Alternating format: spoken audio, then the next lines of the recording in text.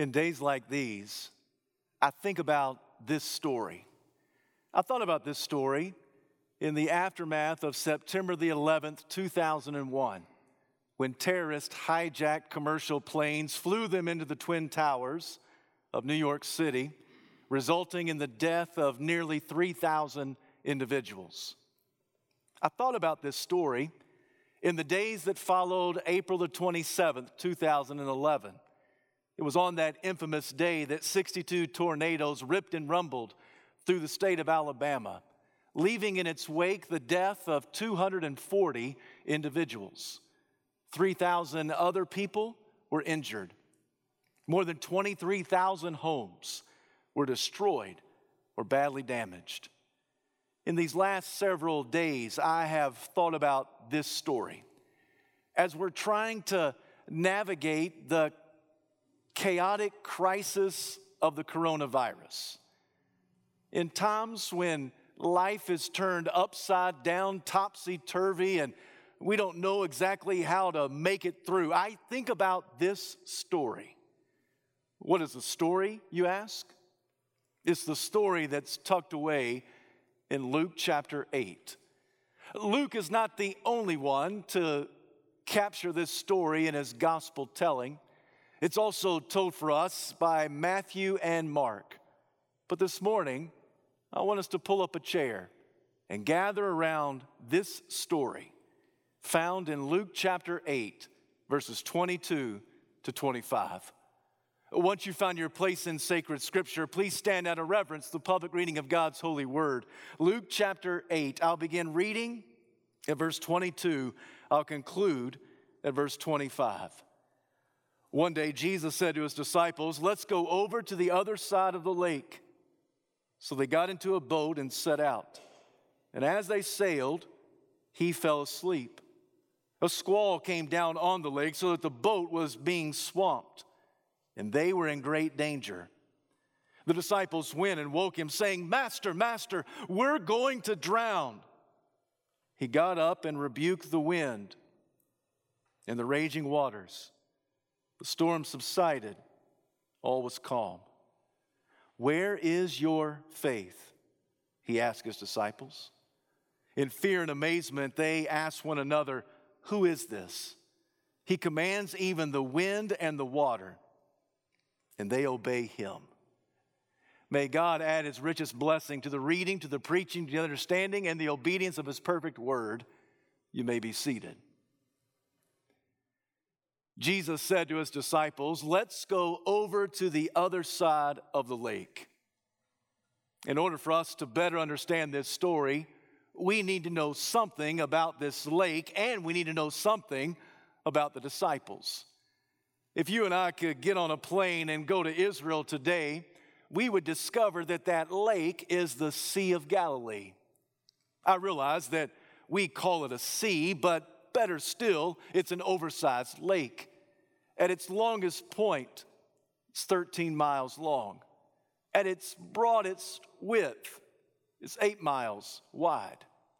If you and I stood on the water's edge, we would take note that the terrain surrounding the Sea of Galilee is made up of hills and mountains. It's not uncommon for wind to whip around those mountains, wreaking havoc on any sailing vessel on that body of water. It was here on the Sea of Galilee that the first century Palestinian fishing business boomed. On this given night, Jesus told his disciples, "Let's go across the Sea of Galilee." And as they were sailing, a squall sat down on them. Now, we understand the word squall to mean a severe storm, but even that phrase does not quite do justice to the word. The ancient Greek word is lailops. It's a word that describes a hurricane-type storm. So on this night, the rain was falling with such force that it felt like needles puncturing the skin. The wind was howling with such gusto that it was slapping that wooden boat all over the Sea of Galilee. And the waves were so tall and so large that they nearly capsized the boat in which Jesus and the disciples were sailing. The Sea of Galilee was a place where severe storms could come, and on this night, it was a laylapse. It was a storm of all storms. And the disciples, they were petrified. The thing we've got to remember about the disciples is that when you think that the disciples are scared out of their mind, at some level that's surprising, and on the other hand, it's not all that shocking. What I mean is this: for some of those disciples, being in that predicament was something they'd never experienced before. Take Matthew, for example. He's an accountant, for crying out loud. He had already calculated the probability that they were not going to survive, and the odds were not in their favor. And take Thomas, for example. Thomas was probably huddled in a corner of the boat, and he doubted that they would ever make it across. So on the one hand, it's not surprising that those disciples are petrified. But on the other hand, you've got disciples like Peter and Andrew, James and John, and they're in the boat. Now, these guys cut their teeth on the Sea of Galilee.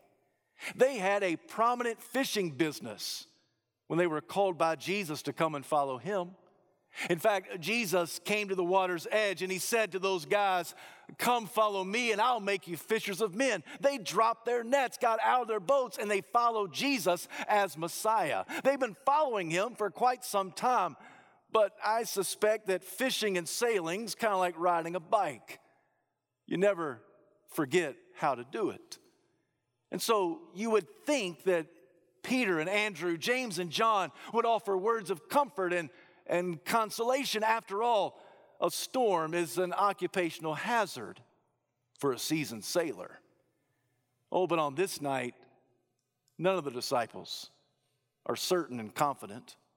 All the disciples are petrified and scared. They're all certain that this storm is going to do them in. Somebody asked the question, where's Jesus?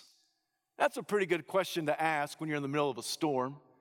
When you're in a crisis, when you're in a predicament, when you've got a problem that you don't know how to handle, when you've got a situation that seems to be coming at you and you think to yourself, this is going to do me in. It's in that moment, it's a pretty good opportunity to ask the question, where is Jesus? Where is Jesus when the finances are falling apart? Where is Jesus when the marriage is crumbling? Where is Jesus when the doctor said that it's cancer? Where is Jesus in the midst of coronavirus? When you find yourself in the midst of a storm, it's a very good opportunity to ask a great question, where is Jesus? The reply must have come, he's in the back of the boat.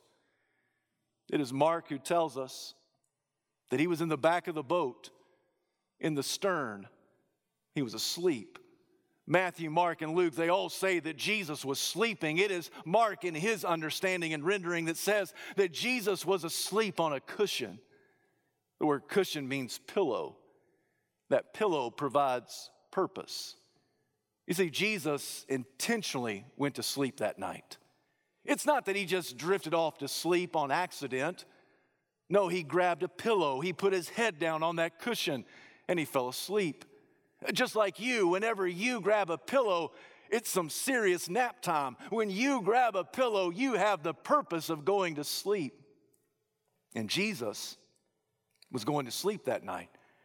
You ask the question, why is Jesus asleep in the midst of this storm? And the answer is because he was tired. We understand that Jesus is the God-man. And for many of us, it's not the godness of Jesus that we forget, but sometimes we fail to remember the manness of Jesus. We know that Jesus is God. We hear the stories that he fed the multitude with 5 loaves of bread and 2 fish. He walked on water. He raised the dead. And we say, I believe it, and I certainly believe it. Oh, but sometimes we fail to remember that Jesus, who is completely God, is also completely human. So when Jesus was hungry, his stomach growled. After Jesus had walked many miles, his muscles ached. After Jesus preached all day long, his voice must have been tired. When Jesus was fatigued, he went to sleep. All day long, Jesus had been preaching and teaching about the kingdom of God. He gets into the boat with his disciples. They set sail, and Jesus goes to sleep. Friend, what do you do with a sleeping Jesus? You do just like the disciples. You wake him up. Somebody had the bright idea, wake up Jesus, let him know what's going on. And so they woke him up and they said, Jesus, don't you care that we're about to drown? Do you hear the indictment in their voice? Do you hear the accusation that they level against Jesus? Don't you care that we're about to drown? You couldn't care less about what's happening to me or to the other disciples in this very moment. You don't even care that we're about to drown. Friend, this indictment cuts at the heart of the character of Christ. Jesus is a compassionate Savior. Jesus is a merciful Messiah. They are saying to Jesus, you couldn't care less. Oh, but the reality is that Jesus couldn't care more. Jesus cares about your suffering. He cares about your scenario. He knows that the rain is falling and the wind is howling and the waves are crashing. Not only does he know, but he cares.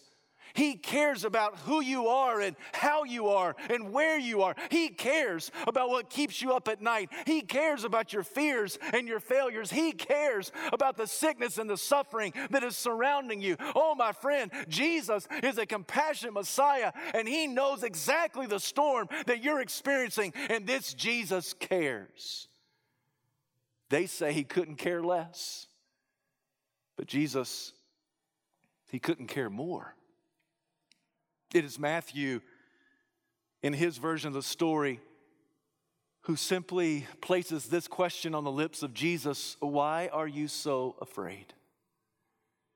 It is Mark, in his rendering of the story, he shows Jesus stand up and speak two words to creation: quiet, still.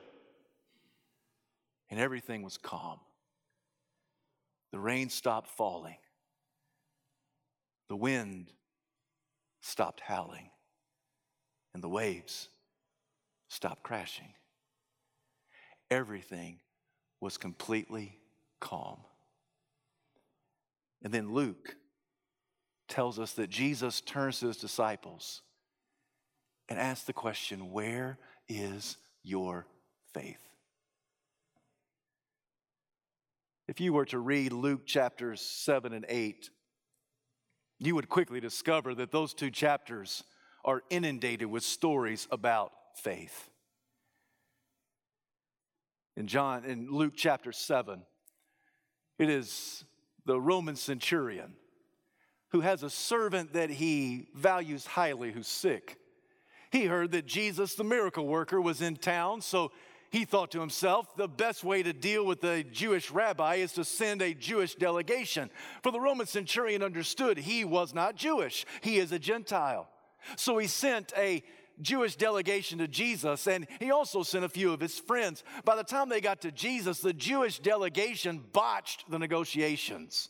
They said to Jesus, Jesus, there's a Roman centurion who lives back here, and he deserves to have you come to his house. He's got a servant who's sick, and he values that servant highly, and that servant needs to be healed. The reason you're obligated to go see him, Jesus, is because this man is a friend to the nation of Israel, and he is a friend of the synagogue. In other words, when we did the Together We Build program, he gave the most amount of money to that campaign. So we are obligated to listen to him and help him out. So Jesus, he deserves to have you come.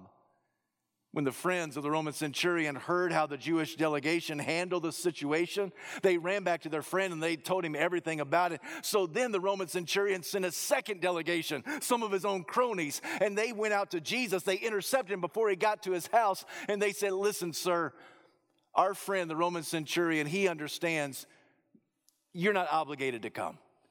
He doesn't deserve to have you come into his house, but he knows that you're a man of authority. He's a man of authority. He has 100 soldiers under his command. He tells this one to go and he goes, this one to come and he comes. He knows that all you have to do is say the word and his servant will be healed. And upon hearing that, Jesus turns to the crowd that is predominantly a Jewish crowd. And Jesus says, I have not found such great faith, even in all of Israel. From that story, it would appear to me that faith is trusting that Jesus can fix it, even though you don't deserve it. By the time the second delegation got back to the house of the Roman centurion, that servant had been healed. Jesus immediately went on to the village called Nain. He walked into Nain and bumped into a funeral procession. And Jesus, the holy rabbi, touched the coffin. And when he touched the coffin, the funeral procession stopped because the holy rabbi had now touched death. Jesus spoke to that dead corpse. It was a little boy. He said, little boy, get up. And the little boy sat up and began to have a conversation with Jesus. Jesus scooped him out of that wooden coffin, turned and gave him to his grieving mother. Everybody in the crowd went crazy because they knew that Jesus had done something miraculous. For Jesus is the author of life, and every time he bumps into death, death dies. Following that, Jesus is approached by some friends of John the Baptist. For quite some time, John the Baptist had been incarcerated, not because he did anything wrong, but because he did everything right. He adamantly spoke against the illicit affair that King Herod was having with Philip's wife. Philip was the brother of Herod, and Herod was having an illicit affair with Herodias. And John the Baptist was not quiet about it. He was very vocal about how this was an abomination unto the Lord.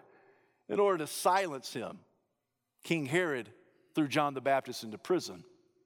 And that was okay for John the Baptist, because he thought to himself, it won't be very long and Jesus will come and set me free. Why?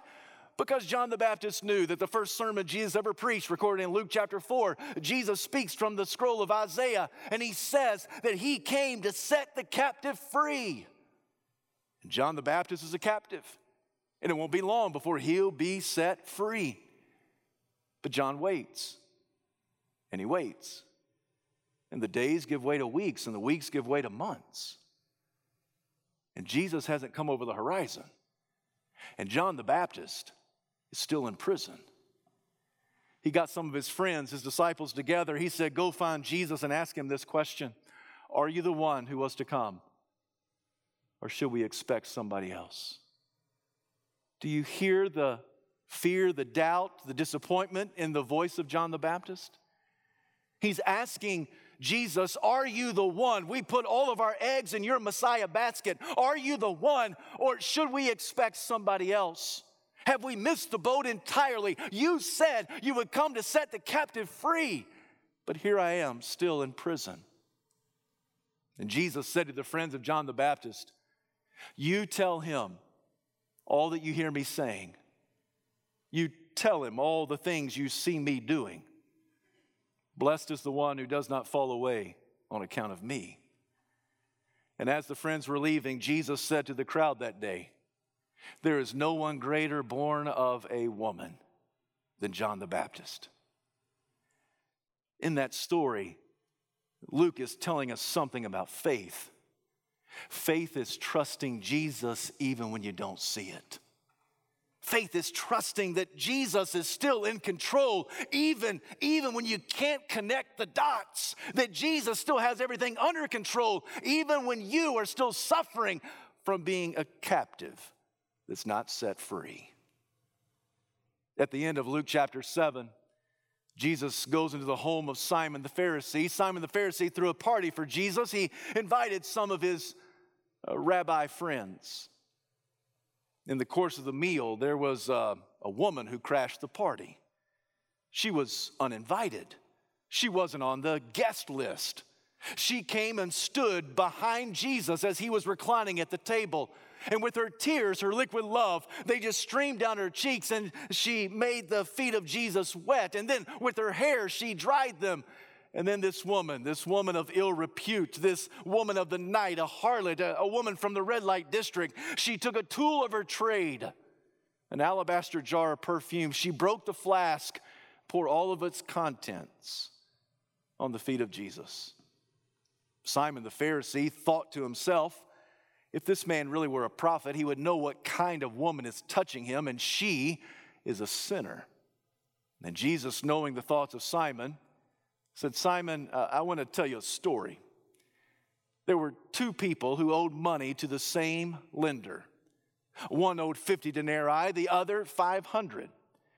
50 denarii is a debt that could be paid off. 500 denarii is a debt that was too extravagant. But Jesus in his story said that neither of them could pay back the debt. So the moneylender canceled their debt. He asked Simon the Pharisee, which one would love the lender more? Simon thought for a moment and said, I suppose the one who had the greater debt canceled. Jesus said, do you see this woman? No, Simon, do you see this woman? I came into your house. You did not greet me with a holy kiss. But this woman has not stopped kissing my feet from the moment she walked in. And you did not provide any olive oil for me to place on my head, but this woman has broken a flask of alabaster jar of perfume and poured it on my feet. Oh, you did not greet me in your house, but this woman, she has not stopped showing her dependency and affection upon me. Then turning to the woman, Jesus said to her, daughter, your sins are forgiven. Go in peace. Faith in Jesus is what enables us to be forgiven of sin. Her perfume, her performance, that's not what saved her. It was her faith, her explicit faith and dependency that Jesus can save her. That is what saved her. You look throughout Luke chapter 7, and it's story after story after story after story, pearl after pearl after pearl after pearl, and it's a beautiful necklace of faith, and Jesus is showing us what faith looks like. You flip over to Luke chapter 8, and Jesus tells one of those well-spun stories about the parable of the sower, that the word of God is scattered like a farmer scatters seed, and sometimes the seed falls on the hard path, and other times it falls on rocky soil, still other times on thorny soil, but eventually, sometimes the word of God falls on good soil. That good soil hears the word, retains it, and produces a bumper crop. The story is not about soil, the story is about persons. There are individuals who hear God's word, and they have to do something with it. The verses that precede our passage, Jesus just simply says, those who are in my family are those who hear God's word and put it into practice. See, faith is not just a noun, faith is a verb. Faith is something that you not only believe, but it's something that you do, that you hear God's word and you put it into practice. Now come back to our story. When Jesus asked the disciples, where is your faith?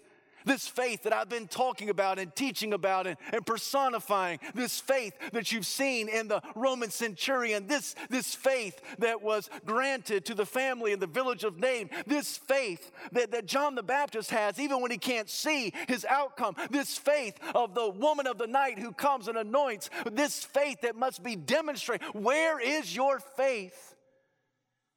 He turns to the disciples and he says, in this moment when you need to have faith personified, you are petrified. Where is your faith? Friend, faith is not the absence of fear. Faith is the presence of trust. Faith is trusting God even when you can't see the outcome. Faith is not the absence of fear. Faith is the presence of trust. Trust in the accomplished work of Jesus Christ. It is Warren Wiersbe who repeatedly wrote, do not doubt in the darkness what God has taught you in the marvelous light. What he meant by that was that the truth that God gives to you when the sun is shining is still true even when the storm clouds come over the horizon.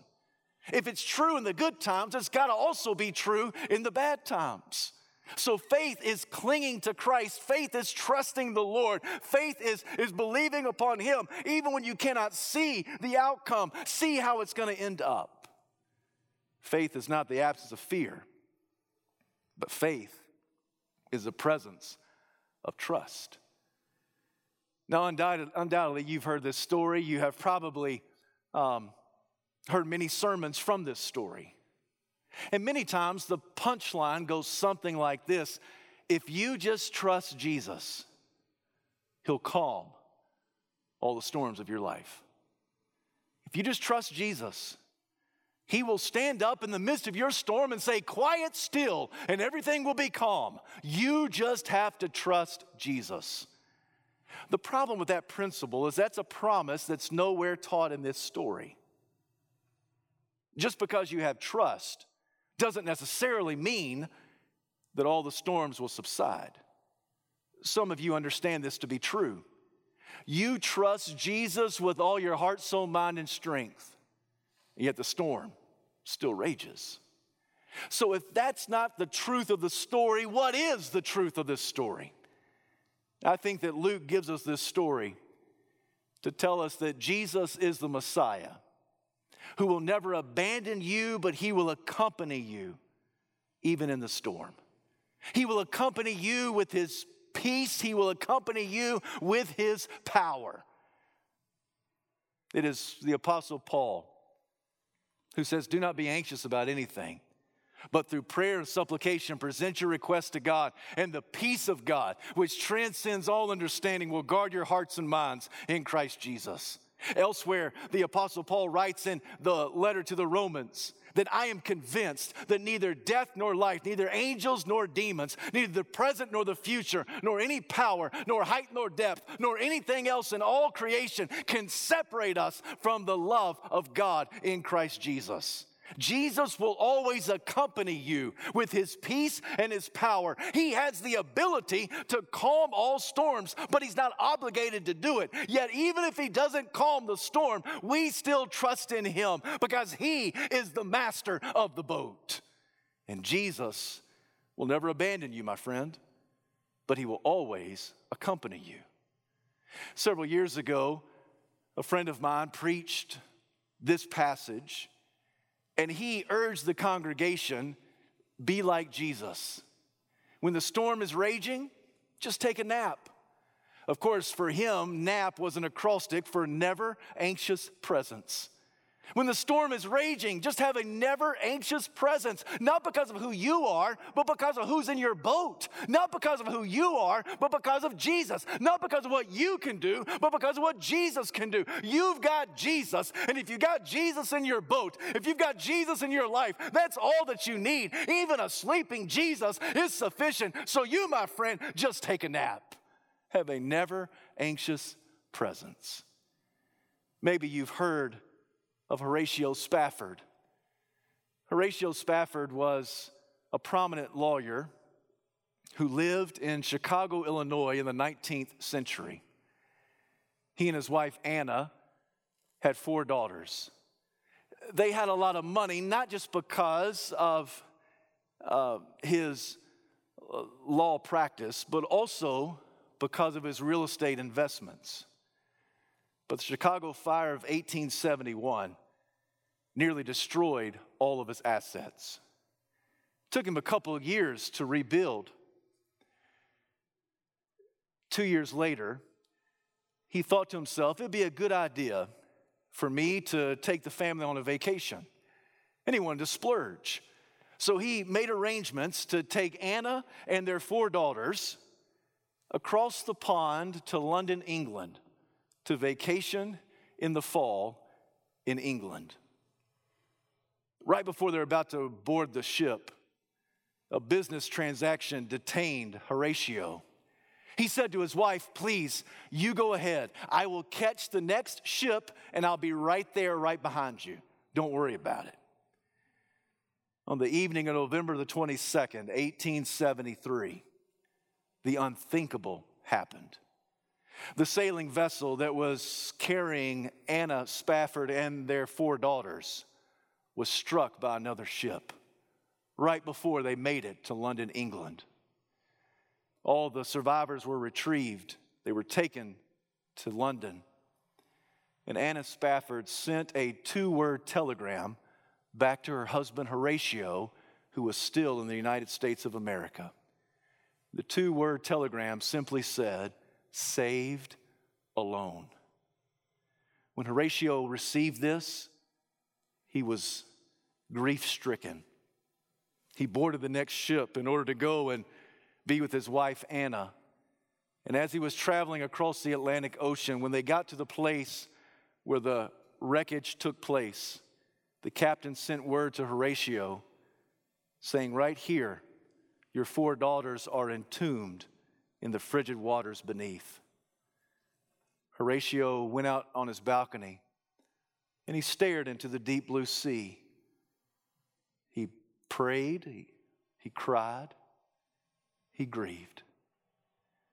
He turned around and walked back into his cabin. And that's when he wrote these words.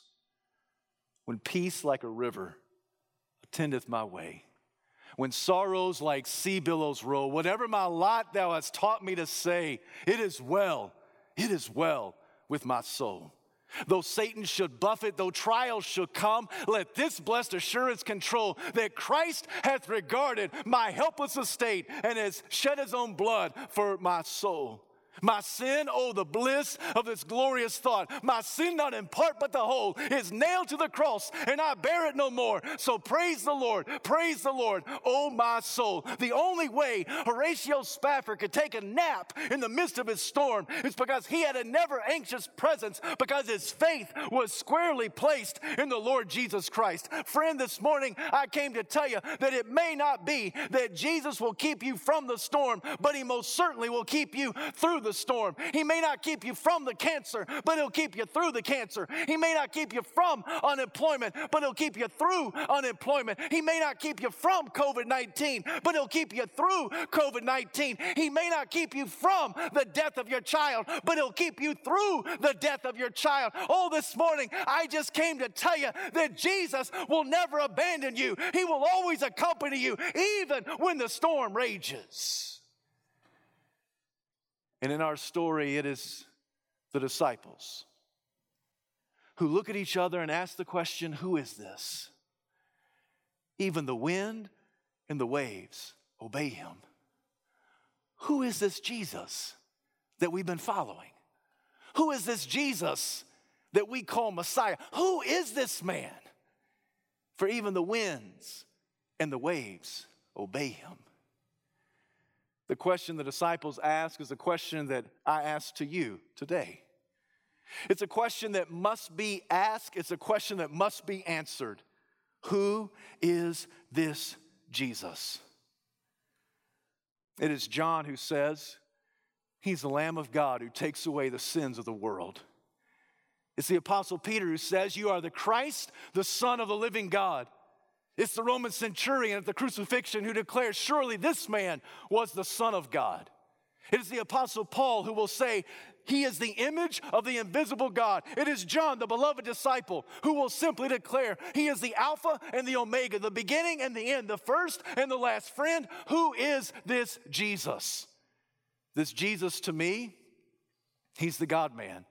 He's fully God and fully man. He has the power to calm all storms. He's not obligated to do it, but he has the capability to calm all storms. And this Jesus never abandons you. He always accompanies you. This Jesus is my Christ. This Jesus is my Messiah. This Jesus is my Lord. This Jesus is the Christ of my chaos. This Jesus is the Messiah of my mess. This Jesus is the Lord of my layups. This Jesus is my friend. This Jesus is my Redeemer. This Jesus is my Savior. This Jesus is my Lord. This Jesus is the one who gets me up in the morning. This Jesus is the one that puts air in my lungs. This Jesus is the one that I worship and praise. This is my Jesus. And this morning I wonder, who is this Jesus to you? For my faith has found a resting place, not in device nor creed. It's in the ever-living one. His wounds for me shall plead. I need no other argument, and I need no other plea. It is enough that Jesus died and that he died for me. I don't know about you, friend, but I'm just glad that Jesus is in my boat. I'm glad that Jesus is in my life. Give me a sleeping Jesus. That's okay. That's better than no Jesus at all. Jesus will always accompany you. He will never abandon you in these days or any day. To God be the glory. Heavenly Father, we bow before you. We give you this moment of response and invitation. In Jesus' name, Amen.